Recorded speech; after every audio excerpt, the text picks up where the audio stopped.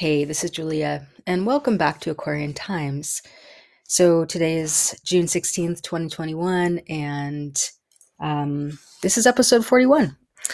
So thank you for joining me today, and I have a great episode. It's um, with Dr. Kayana Zalish, and I just want to give a little heads up for trigger warnings. There's some sensitive material, perhaps that might be triggering, and if that is the case for you, just turn off the recording or come back to it at a time when you feel like you can listen.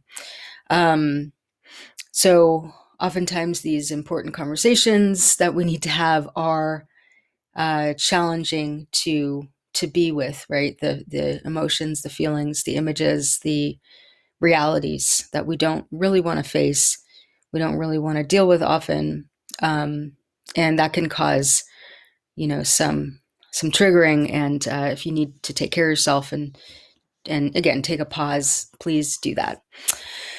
So we are talking about trauma in this episode. Specifically how our nervous system becomes maladapted to events in our lives, becomes maladapted through being exposed to events or situations, circumstances in our lives that create these maladapted responses in our system. So when we have been abused, when we have been neglected, or in some way shamed, emotionally abused, bullied, or just not loved and not appreciated in the way that we needed, we form a maladapted response to that behavior, which basically leaves us in a contortion. And when our system becomes contorted, as you can imagine, the example I like to use is from the book The Body Keeps the Score by Bessel van der Kolk. And he talks about the amoeba. And, if you just imagine an amoeba, which is kind of just a sprawling, energetic blob, right? And you take a pin and you prick the amoeba, you poke it right in the center, it will contract, it'll draw itself in, it will and contract into a little shape. And if you leave it alone and its conditions are sunny and warm and whatever, it'll just start to spread back out, right? It'll go, okay, I can relax now, I can release, I can relax, come back out to its amoeba blob shape. But if you take a needle again and you poke it, it's going to contract again. And this time it's going to be like, wait a minute. Now this could happen at any time, at any place. And I can't uncontract. Like, I'm so nervous that this needle is going to come poke me again. I'm not going to relax. Like, there's no room to relax. There's no time to relax. And it starts to ruminate about that, the possibility of this happening again. And, it's just totally contorted and stressed out and in a little pinch, right? So this is what happens to us. This is what happens to our nervous systems when we go through repeated events, abuses, and again, neglect, because we don't know what we're not getting. We don't know what our needs are not being met, but we're kind of in a spaced out, you know, um, state because we're just unattended to, right? So these events can happen early in our life, can completely shape us. It's a whole long topic. We talked about this in the attachment theory episode with Pod McGordon. If you look for that one, we talked about these issues in childhood. So anyway, we go deeper into this today with Kayana. She's a clinical psychologist, so she has a lot of experience with studying and understanding these things. So I really do hope this episode is enlightening. Again, we talk about the more awareness that we can bring to these issues, and also to helping people wake up to the fact that they are in a maladapted response. Because the point is that if it's all we ever knew, we have no idea that our maladapted state is there's any other options, right? There's any other options to feel than this contraction, because it's how we had to adapt and control our life. So I'm just so, I just think these conversations are so important right now on the planet. As much as we can do to talk about these things, because they're happening all around us, they're happening inside of us, and um, it's really a tragedy, that so many people are going untreated and unhealed because they don't know what is even wrong. So, thank you, Kayana, for coming on today. There's a little intro here. We're going to get right into the interview. It's about a 50-minute interview. And please get in touch at juliabirnbaum.com with your comments. You can find Kayana's information in the show notes if you want to reach out to her and to work with her or learn more about, what she does. So yes, I hope you enjoy, and I'll see you on the other side. Okay, bye-bye. Okay, so welcome to Kayana Zalish. She's here today as my guest, and Kayana is a therapist. She's a trauma-informed therapist and specializes in trauma. And I'm going to have her sort of introduce herself so she can tell us more about her work and how she came to it, whatever she wants to share today. Yeah, good morning. Good morning. Thank you for inviting me. It's wonderful to be here with you. And yeah, I'm a licensed psychologist currently. And originally I went into becoming a mental health professional when I was still employed in the fire service. Because of a lot of the sexual harassment I was dealing with and things like that, I was like, well, maybe if I'm a psychologist with the fire service, and not a fire captain, some of that could shift for me and not get so much of the sexual harassment and discrimination I was experiencing. And so I started back to school when I was still in the fire service, and then ultimately retired from there with a post-traumatic stress disorder diagnosis from the job. And that's kind of what led me into my work and my interest in trauma. And again, of course, with first responders and things like that, there's all kinds of traumatic incidents they deal with. Mine was more the sexual harassment and sexual assault issues that I experienced, more than the job itself, the workload. So that's what got me into it. Mm-hmm. Developmental trauma issues as well. Of course, that's why we become first responders in the first place. So I kind of got myself my bachelor's degree in psychology while still employed in the fire service. And then part of my lawsuit and whatnot, I left the fire service and I started my graduate program. So that's kind of how that kind of ran in tandem for me. Yeah. Okay. Wow. That sounds, so you were inspired to go to school and learn about what you were experiencing. Exactly. So how was that journey for you? It was very arduous, very painful, very hard. My graduate program, I went to the Institute of Magical Studies. They're now merged with Meridian University. But it was really life-changing for me. It just set me on such a whole nother path. And really a lot of healing happened for me there. It was such an amazing program. It really was. And, I didn't end up working with fire service personnel per se originally, but it's interesting. My life is kind of coming full circle, and I'm just now starting to work with a program. It's a first responder program over out of Angwin, and volunteering with them, doing some of the brain spotting that I do for first responders. So it's like, wow, it's finally come full circle. I'm getting to do what I set out to do 20 some odd years ago. Oh my gosh, that must be really satisfying and kind of exciting It's exciting. It's like, oh wow, it's my people. Yeah, right. Totally. Yeah.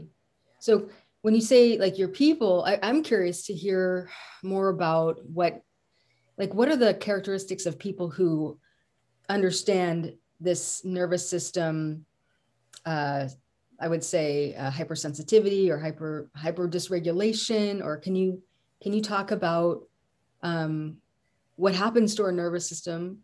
Mm-hmm. And maybe can you talk about, in a first responder, what is happening in their system that maybe led them to do that work? Mm-hmm. Yeah. Yeah, so it was really funny when I was over at the center. One of the clinicians, said we only have to ask two questions, and one, were you sexually molested as a child, or did you grow up with a narcissistic alcoholic parent? They asked that to all the first responders. They kind of just put it out there, like that's why you're here. That's why you're a first responder. I Oh my mean, God, I'm getting goosebumps. yeah, it just boiled down. Oh my God. Yeah, it boils it down, and that's why we go into the work we go into. Wow. Wow. Because, that's the first I've like heard. I mean, I've never been trained in something like that. So that's really heartening to hear that the people who are training these people are that aware of what they're dealing with. Yeah. So Oh, beautiful. Yeah, it's beautiful what they're doing there. Yeah. So the people that are training, that this leads me to ask, the people that are training them, are they trauma specialists? How do they come They to the are. So the people that work at it's what is it, First Responder Support Network, and then the actual place over in Angwin is the West Coast Post Trauma Retreat, and it's a 6-day program for first responders. But we are all previous first responders. We all volunteer for this. No one's paid. It's just we want to give back. Okay. So yeah, we've all walked in the shoes. Okay. Yeah. So these are, but everybody who is not being paid and for this particular thing is a first responder in their profession, though. In their history, their current or past, a lot of us are retired out of it because of what happens to us.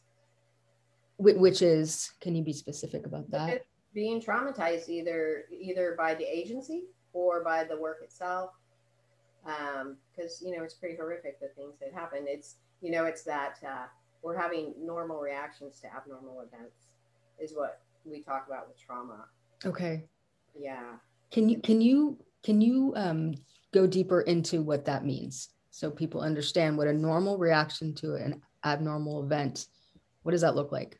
Right. So, all of us experience tragedies in our life, right? The first responders or people who are exposed to multiple traumas over and over and over, at some point, our sympathetic, parasympathetic, limbic system becomes stuck on. Mm-hmm. Right. And so that light switch does not turn off. And that's where we're looking at post-traumatic stress injury is what they're calling it now, rather than post-traumatic stress disorder, which I really like because injuries can heal, right? Absolutely. And injuries are caused. And injuries are caused. Right? Yeah. And previous to an injury, there was health. There was health. We were born with health, right? But when we get exposed over and over and over to traumatic things, or it can be a single huge event, anything that we perceive as life-threatening to ourselves or others, or severe injury, that can be traumatizing to us. And then it dysregulates our brain. We get neuro channels grooved into our brain that will kind of get stuck on. And so the beautiful work with trauma-informed work, is that we're actually creating new channels, new neuro channels in our brain that we go to, rather than this traumatized place that kind of just is our go-to place over and over and over. And then we see our trauma response as a fight, flight, freeze, submit, attach. Right? We have 5 of those. Right. So what I understand, just for people listening, is, I heard recently somebody say the reason people don't get out of abusive relationships is because they don't know that they're in one. Mm-hmm. Right? A clinician said that, and that's what you're describing. Is it's normal. You don't realize you're being abused because that's all you ever knew. Right. And so can you tell us a little bit about what happens sort of physiologically to someone in their system when they're at the receiving end of a dysregulating situation, or Sure. repeated situation. Sure. So we have our initial event that happens or initial events, right? And so what happens is our frontal lobes actually start shutting down. Frontal lobes are a thinking, reasoning part of our brain. That's how we solve problems. It's how we pay our bills. It's our logic brain. Yeah. And that, when we're in a traumatized state, actually shuts down. Yeah. We can't think straight. Yeah. Realistically. And we go into the limbic portion of our brain, which and our brainstem, which is our survival instincts. That's where our trauma responses come from. And so people who are now experiencing, PTSD or PTSI responses are popping back into their limbic system. Their survival instincts are coming up, whether it's real or imagined trauma, because right here, right now, there's nothing threatening, but if I get triggered, I'm in that place again. Mm-hmm. And so we go into those survival instincts, and that's where we see some maladaptive behaviors, Mm-hmm. right? It's like, why are you, jumping in your car and driving away? Or why are you screaming at me because all I said was X, Y, and Z? It's no big deal. Right, right, right. Right. And so realistically, we can't think straight in those moments. Right? Yeah. Our little amygdala goes, danger, danger, danger, danger, respond in a survival way, Mm-hmm. even though in the current moment it's not actually happening. Right. So it's sort of like it takes over our body, right? This yeah. So it's yeah, so and you can't really necessarily tell from the outside. I mean, can become apparent obviously by people's behaviors when they're activated, but we have normalized or pathologized the behaviors that are the coping mechanisms, like say the OCD or the stuff that people do out of this dysregulated state. And we've made that wrong instead of the incident that caused the dysregulation. Exactly. Right. Exactly. So yeah, and then people identify the behaviors, and it's kind of like, what's wrong with you? And it's like, well, I'm having a normal reaction to a perceived abnormal event. Yeah. Right. Because yes. That trauma channels got activated. Yeah. I feel like I just really want to highlight that. Again, after going through 2020, and it just the idea that having a normal reaction to an abnormal event, because our culture is so maladapted across the board. Right. Yeah. And just like you said, they want to pathologize everything. Right, right. Gosh, so I know we're going a little off script. Is that okay? Sure, yeah, whatever. I figure. But so I'm curious what your take is a little bit on DSM as the Diagnostical Statistical Manual. What is your take on that whole book of which is the book of diagnoses that psychiatrists use? I see it as a kind of template that's Western medicine to put things into categories to bill insurance companies. It can describe a group of behaviors, but really I like to see the person as a whole being, rather than locking them into a label. That's just personal bias. And it's, as a licensed person, I have to adhere to that. And, but I really try not to work from that place when I meet with people, because we're co-healing in our work together. Yeah. Yeah. Yeah. Yeah. So, again, how long, you said you've been a therapist now for 20, has it been 20 years now? Well, I think I got licensed in 2006 or 7. So, okay. Yeah, okay. I started graduate school actually. I started graduate school in 1999. I went back to college in the fire service when I was 28 years old, I think, when I went back to college. And it took me a long time to kind of get through, undergraduate work and stuff like that, because I was out on the fire line a lot. And okay. I was sending midterms in by mail because I was reading my book on the fire line and I couldn't make it to class. So I'm like, well, let me make up my own test. I'll Oh, send it in and see what happens, And my instructors are always really good about that. But that's nice.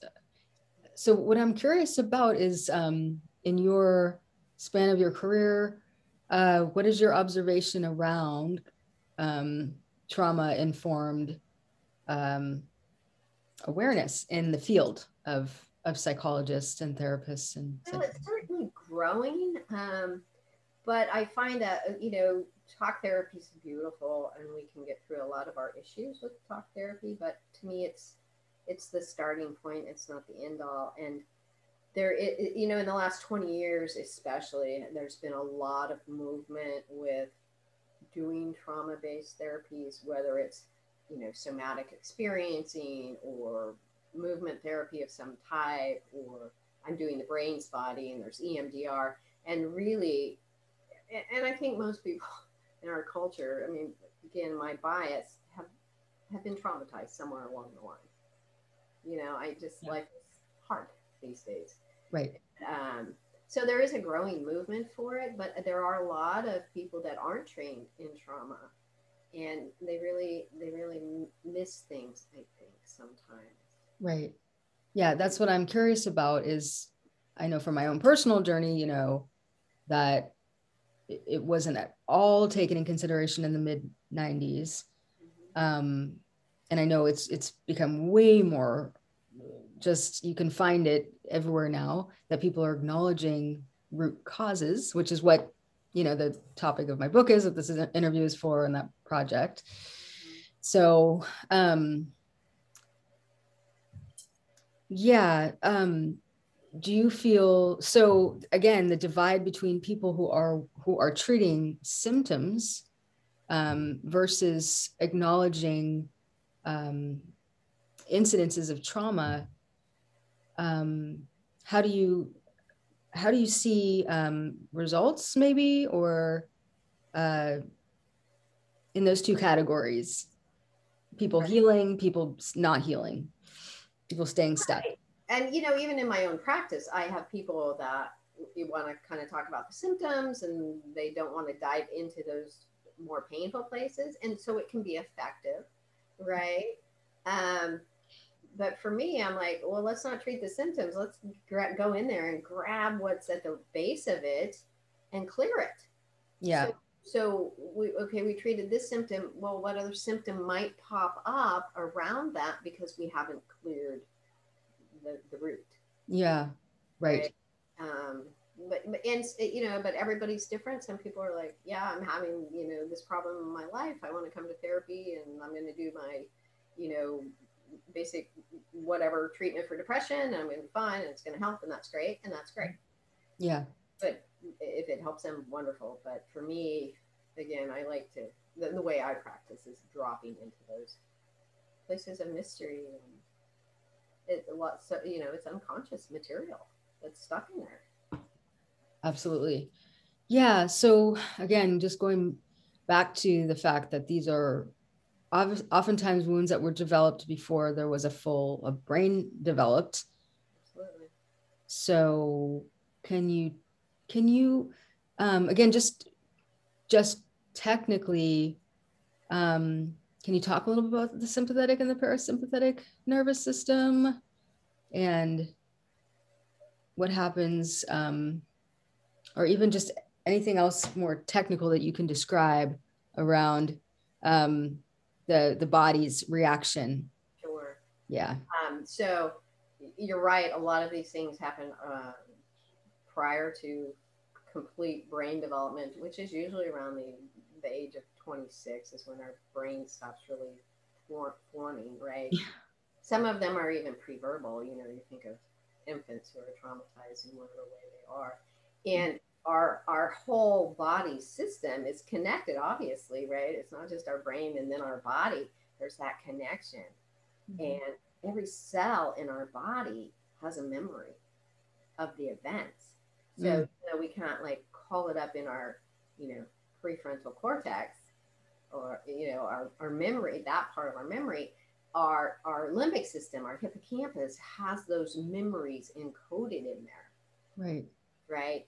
And so when we, we're going through life, we get triggered, we go in that fight, flight, freeze, submit, attach, our nervous system is activated. The parasympathetic nervous system is what calms us down. It's our regulating system. It's the sympathetic nervous system that pops us into those trauma responses, and our heart rate goes up and our breathing changes, and we can shake, we can do all these, our body's remembering all of this, right, even right. though the brain can't. Yeah. And so with trauma, really activating that parasympathetic nervous system, get us emotionally regulated again, is key to our trauma responses. Yeah. And there's a lot of research going on now, eye movement and things like that, that we find the optic nerves actually, when activated, can help activate the polyvagus nerve and help regulate our system. Okay.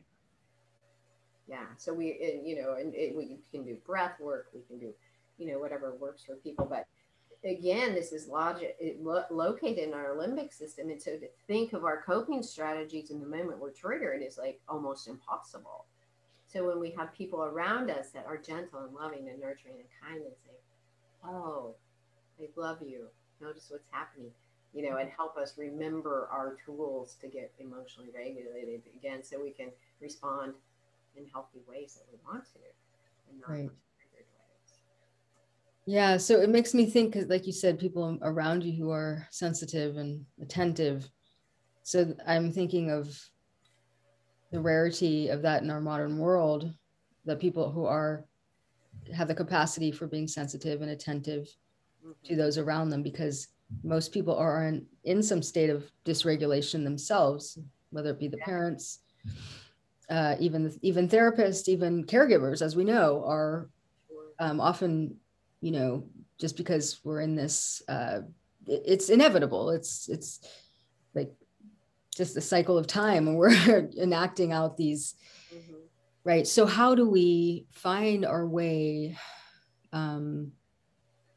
What is your suggestion for people to, like, my personal idea is heal yourself, but like, yeah. So what are your suggestions for, again, finding a way to, first of all, recognize that you're having symptoms, if to you they're normal, is to be on like fully like this caffeinated mode, like that's your normal, because you're so used to like someone coming, from any direction that might, attack you or something. So you're like hyper alert, and everybody thinks that's normal for you. And people have gotten used to that. And so they can't help you to heal because they think that's normal for you. It's such a difficult thing to heal. So how do you suggest one would begin? Like, say they would begin by hearing this and going, oh, I think I might have that. Now what? Now what do I do? I think part of recognizing that maybe we have that is our sense that we isolate, we avoid, right? Because the world has become an unsafe place. And so recognizing maybe we don't have people around us, and you're spot on with start with ourselves. Let's heal ourselves. Yeah. And then discernment. Who do we create as our community? Right. I'm curious though, because when I see this sort of pathway that people can oftentimes end up being re-traumatized and drawing to themselves the same types of people that traumatize them, then isolating is actually effective, because you are not, otherwise you're going to be drawn, if you're still putting out that signal to draw in the same negative community to you, then you're actually in self-protection mode by not exposing yourself to that. So what would be the shift that would carry you to safely to attracting better support and better community? I'm sort of an advocate of isolating, if that's what, to heal, like being in a little cocoon. it's definitely damage control, right? Right. It's damage control. But we are hardwired to be connected with others, right? I mean, we talk about mirroring neurons and things like that that hopefully have happened for people when they're born and they have a caregiver, a parent that or grandparent, whoever is loving, nurturing, looking in their eyes, mirroring neurons that we learn to love ourselves, but often that's not the case. Mm-hmm. So really, I think we have to start by saying my life's not working for whatever reason. And what is not working, and again, my bias is find a trauma informed healer of some type. It's not just therapists. There's lots of movement practitioners, and the clergy can be helpful, or anybody who's trauma informed can be helpful, because what was wounded in relationship needs to be healed in relationship. We can do a lot of our own work together on ourselves, but at some point that mirroring needs to happen to heal those trauma-based relationship issues. Right. Yeah. I guess I'm going back to what you said about mirror neurons, because if the neurons that we're mirroring were dangerous, right? We're mirroring whatever neurons are around us. So. And that's why we repeat the types of relationships we have, because right. That's normal. Yeah. And this healing journey is a hard one. It is that self-awareness of looking at ourselves and going, what is going on in my life that's not working? What is it in me? Not that, gee, I'm a bad person, I'm doing something wrong, but what's been wounded? Where do I need to heal so I can attract those healthy people in my life?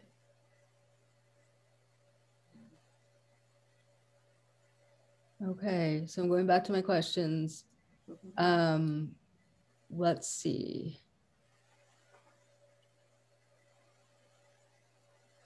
So how is trauma-informed therapy different than other types of therapy? Because I think your other types of therapy are addressing symptoms, which is great. I mean, like, we all need symptom management. For me, it's not getting to the root. And again, my bias is so many of our DSM diagnoses are they really what they are, or are they misdiagnoses of trauma symptoms? It makes me wonder, Yeah, well, yeah, I mean, okay.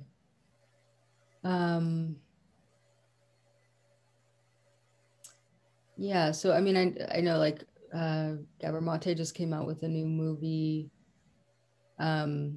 documentary about healing trauma, and there's a lot of people who are trying to get the word out, Mm-hmm.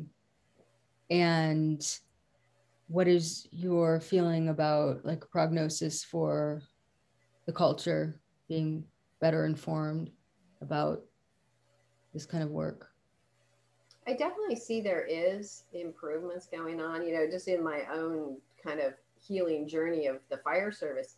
They actually recognize now, like, oh, this is a thing. And they send people to treatment, things like that. There are a lot of documentaries and films and podcasts and all these things coming out around trauma. And I think maybe a silver lining of, COVID, coronavirus, our world has been traumatized to a degree by that, and hopefully more healing practices will come from that and be recognized, of like, yeah, our nation, our world just went through an abnormal event, a long one. And mm-hmm. So how can that change how we do the world, how we change our nation, how we change our school systems? And there's a lot of work going on too in the school systems with trauma-informed teaching. And that's where we really need to start, is with the little ones. Yeah. Well, especially after they've been forced to wear masks. A little traumatizing, I'm sure. Right? And your peers, and just on and on and on. How the world got kind of turned upside down. Yeah. Um, yeah. So, I'm curious, like, I'm really curious about kindness generally. If we, I think that there is a lot of, again, making people show up with their symptoms, with their issues, their lack of confidence, or whatever it may be. And people, like, very often can be faced with unkindness, or not, there's not like a welcoming, like, oh, you seem like you're having a hard time. It's more like, oh, you know I guess you're not going to make it with the team here. Like, you're just going to get left on the side of the road. Like, if you, I feel like there's not a lot of um, people, maybe, again, keeping tabs on each other and supporting each other through, uh, if we can notice that maybe someone's having a hard time, how can we include them? Um, I mean, our world has gotten so nuclear, and individually focused, that a lot of people don't have time for other people's problems and stuff like that. Right. And again, unless someone knows that they, need to go get some, I mean, you can go get some professional help, but you still need actual, people in your life who are willing to sit with you when you're having your symptoms arising, and not necessarily abandon you or treat you differently, or, that would be another reason somebody would want to isolate, right? It's like, it's that the people around them aren't sensitive enough to be with them, and it's more alienating to be with people than to be alone, until you can find your way safely to the self-acceptance that allows you to be around other people who are maybe not understanding your needs. Exactly. I mean, well said. Yeah. And it does come from that place of healing. And I think as just humans, as we bring our awareness to this, as we learn about ourselves, that we walk in the world with love and kindness in our heart. Yeah, absolutely. No matter where we go, and no matter how people are responding to us, just sometimes it's really hard, but to smile and say, wow, you're having a bad day, but bless you. Yeah. Yeah. Gets hard. I say, we live amongst the walking wounded. Mm-hmm. Yeah. That's my perception for sure, of our modern world. And, that it's sort of each to their own, it's like, if you're having a hard time, well, that's on you, Right. you're going to have to figure that one out for yourself. And maybe we've come to that place, but the tragedy that we have that ethic culturally, that everybody should have to, be able to take care of all their own needs or something, especially in the face of, so much the abuse and the things that lead to this dysregulation, which is, it's horrible and horrifying. So a common term being used now is our vibration, right? They say raising our vibration and just letting that kind of emit into wherever we go, I think does help on a planetary level, because yeah, that is how we're going to heal, is within ourselves, and then sharing that out. yeah. Yeah, wow, I think it's such a, again, I really feel like 2020 was, like you said, the benefit of 2020 was, that we could collectively experience this and sort of get to a level, quote unquote, level playing field. And Yeah. although, I don't know how well we're doing. What is your perception being in that, in the world of therapists? Like, are there a lot of uh, solution-based things coming about since 2020, and awareness of bringing There's these? definitely lots of talks around that. You know, I do consultation groups and connect with other therapists and other trainings, and there's definitely awareness around that. Mm, And I think it is going to increase, you know, some of the trauma informed work. Other people are going to be looking at it because, again, it's been a worldwide event.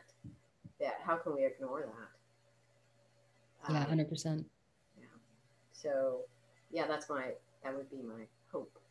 Is Yeah, that, you know, we all really look at all, you know, all healing practitioners are like, yeah, people have been traumatized. We need to deal with that. yeah, yeah, yeah. Wow. Um, Gosh, well, I'm trying to stay focused because it's such a big topic. Such a big topic. Um, um, so yeah, I mean, I again, well, I just think it's so important to just, again, the easiest thing to do is to raise awareness. Mm-hmm. Like that is because anybody can, you don't have to get a degree. You don't have to like, right? You just have to become aware that this is happening, you know? Right. Yeah. And there's, you know, and then that awareness leads to learning more and better understanding, and then again how we walk in the world, whoever we are, to recognize in others what's happening so we can respond, you know, like, oh, that person's responding from a wounded place versus what a jerk, I'm going to yell at you. Yeah. Like that's not helpful, you know. Yeah. Yeah. And so the more we have that awareness, the more we can respond with that kindness. That's helping just in itself, right there. Yeah. I'm curious. It makes me, because I'm very curious about, again, um, the steps that it takes to climb out of this experience, right? Because so what is your feeling about, because this is a podcast, so it's actually airing, anybody internationally can listen to this. Mm-hmm. I've had people in the Philippines, I guess, who are listening. I don't know how many of them, but that showed up on my stats. But and so, obviously we're in different climates, social climates, and political climates. And so, what is your thought about when you're in a climate that is very socially repressed or a PTSD dominant? How do you, when everybody, it's so common and normal for this energy that's set in of negativity and fear Yeah. and mistrust? How do you then navigate? How do you find your way out of that? And what are your thoughts on that? You know, that is definitely a great challenge, right? And so many places don't have the opportunities we have in our nation. But again, traditional roots too, ceremony, ritual. You know, there's a lot of healing that can happen with that. Turning to our elders. You know, I mean, really accessing traditional healing methods can also be very powerful with this work. But yeah, like if you're living in a war zone, you're traumatized every single day. You're living in fear. Like, how do you heal? Yeah. I don't know, to be perfectly honest. Yeah. It's a big question. It's a big question. Like, somehow you have to stop the ongoing damage, you Yeah. know, get out of the war zone. And so many people can't. It's just not an option. It's not an option. Yeah. And I don't mean to play the, the a pessimist, but the question that I want to ask too is, because we inherit this trauma from our ancestors Mm-hmm. often, then how is going to our elders helping us? And I don't mean any disrespect to anybody by asking that, but it's a genuine question I have. Sure. Um, I think as we become elders, our knowledge base shifts, and we do learn from our life experiences. and we can reflect on what worked, what didn't, and then maybe we can teach younger people, like, this is not working, this doesn't work, don't do what I did, try this. You know? What would you recommend for somebody seeking mentorship? What are I'm really curious, like what are some red flags that you're not with a good mentor, that you found someone who maybe hasn't healed themselves, and that you should look to find someone who is not going to pass on their trauma to you? You know, I would say, what's your body tell you? What does your body register?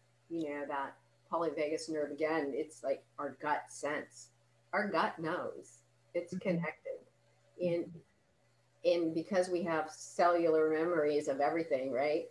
It's like, does this feel right in my body to connect with this person? Or am I having kind of that energy, uncomfortable reaction for whatever reason?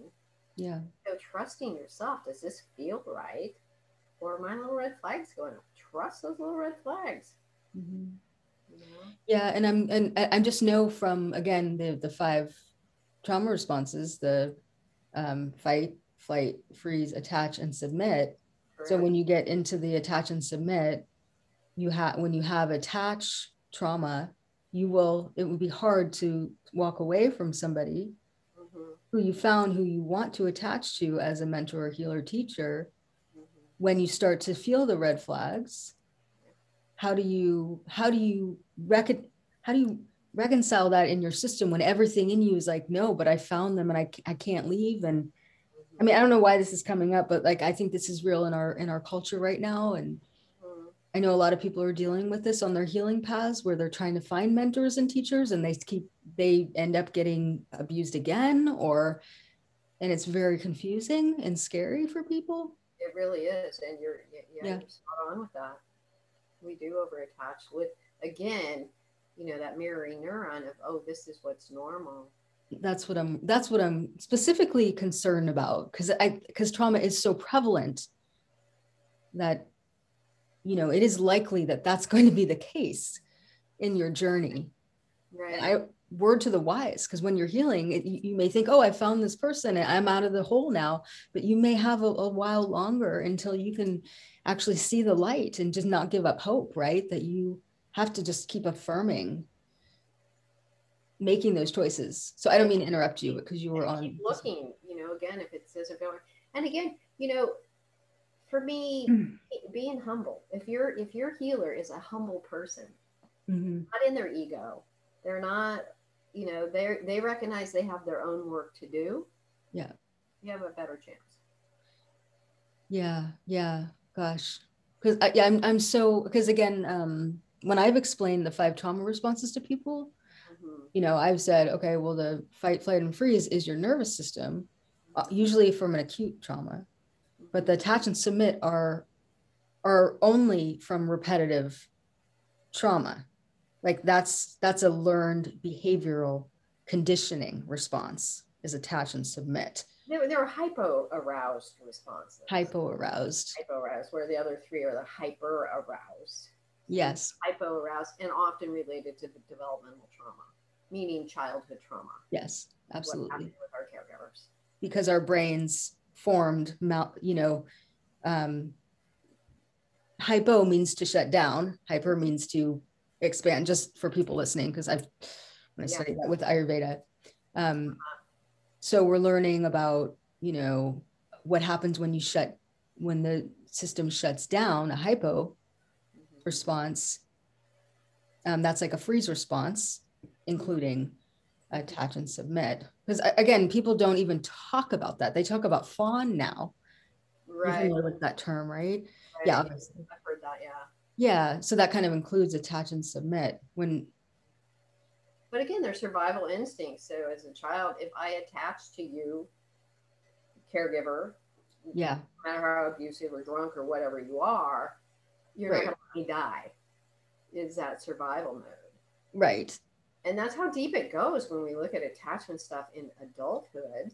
Like, we can't get out of an abusive relationship, but if I attach to you, Yeah. You're not going to let me die. I mean, it's that core. It's not our thinking process, obviously, but it's that subcortical brain that's Yeah.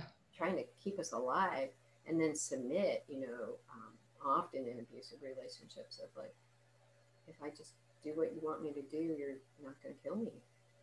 Very, very sad. Right. And again, I think what's my observation is we had fight, flight, and freeze that were people were talking about, but I feel like culturally with all the stuff that's coming out culturally, the Me Too movement and all the sorry, but the sex trafficking stuff that's very rising into our collective zeitgeist. It's all about attach and submit. And people didn't these are complex trauma responses, and Right. people they're very hush hush about these things because they're so horrific. We don't want to talk about them or acknowledge them. And they're not So necessarily seen as bad behaviors. true, Fight, flight, freeze. It's like, what's wrong with you? Isn't true, true. that like, isn't that what our government wants us to do? Well, Right. And that was political. It's like it's what the nation trains us to do. Just go along. well, right. And it makes me think of people who are like, say, in their corporate environments who are submitting to their boss or submitting to these horrible schedules, and they don't realize that's a trauma response. Right, They're not speaking up for themselves and saying, this doesn't work for me. right. And that's normalized and like perpetualized because it keeps people in power. I mean, these are deep systemic issues, obviously, we're Yeah, talking about. right. Yeah, Exactly. gosh. And again, like I said, it makes me think like we can't necessarily come up with a solution between us right now, but at least to discuss it can help people go like, oh my God, that's right. This is wrong. This is just wrong that, Right. you know, And then the more people have that awareness, then the systems can start to change. right. So I don't know, just can you describe, and then maybe we'll wrap up with this, just can you describe some behaviors that are of these five responses um, that we perceive as normal in our culture? Mm-hmm. Well, I think you just named, the submit and attach in systems and workplaces and things like Yeah. staying in. I kind of do my little spiel of like fight, flight, freeze. I like to talk about the deer in the woods, and so you have the deer and he's munching his little grass and he's happy and the breeze is blowing. And all of a sudden he gets a scent and there's a cougar out there, right? And his little brain goes, "Oh my gosh, the cougar can kill me. Mm-hmm. Let's see. I think I feel really, really strong today, so I'm going to fight." So he thinks he's going to fight the cougar, and then the deer goes, "Oh, I don't think I'm that strong." And so the deer says, "Oh, I'm really fast. I'm going to run." So he thinks, "I'm going to run out of here and get away from the cougar." And then he thinks, "I'm not that fast." So then he freezes. Mm-hmm. He's perfect still. He doesn't blink. He doesn't breathe. He doesn't Mm-hmm. flinch.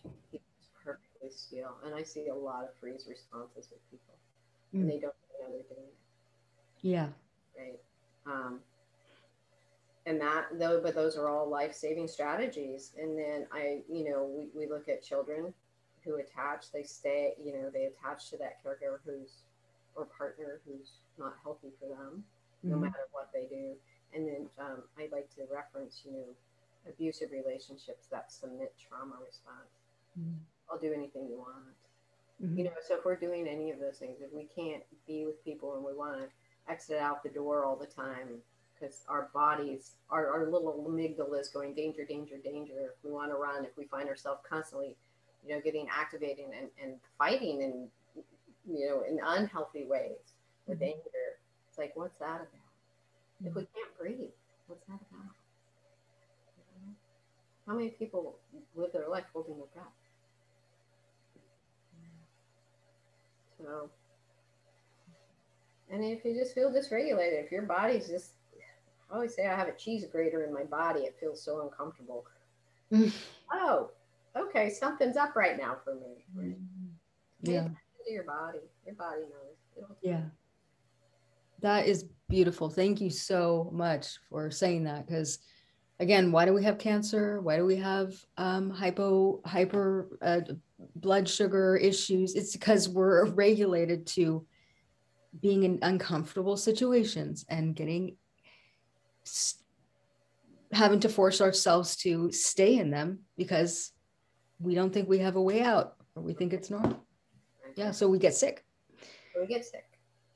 Right. It's our body's way of saying you need to get out and get to a better place or you're going to die.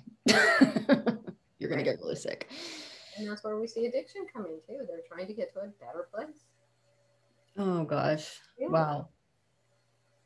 This is like, yeah, this is just a little scratch on the surface of such a large and extremely important topic so I just want to thank you for doing the work that you do and for coming on today.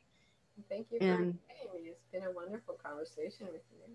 Yeah, it's been a little intense and got goosebumps and all the fun things. And maybe, yeah, and I hope people across the world are listening to your podcast. Oh yeah, I hope so too. I hope that people are listen to these conversations in any way possible, and may this be a contribution to that. Absolutely.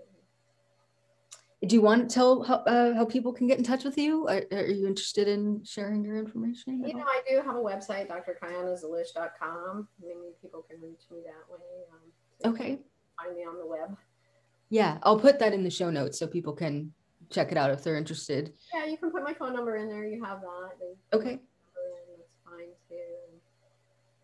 Yeah. And you know, I really do think that one of the keys for people, if they're wanting a practitioner, is that there's transparency with their practitioner.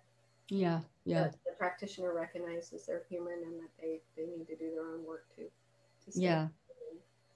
You know, I have my own brain spotter that you know, and so yeah, it's important that we all stay well. 100%, especially even more importantly in these roles, because you're carrying so much for so many people. So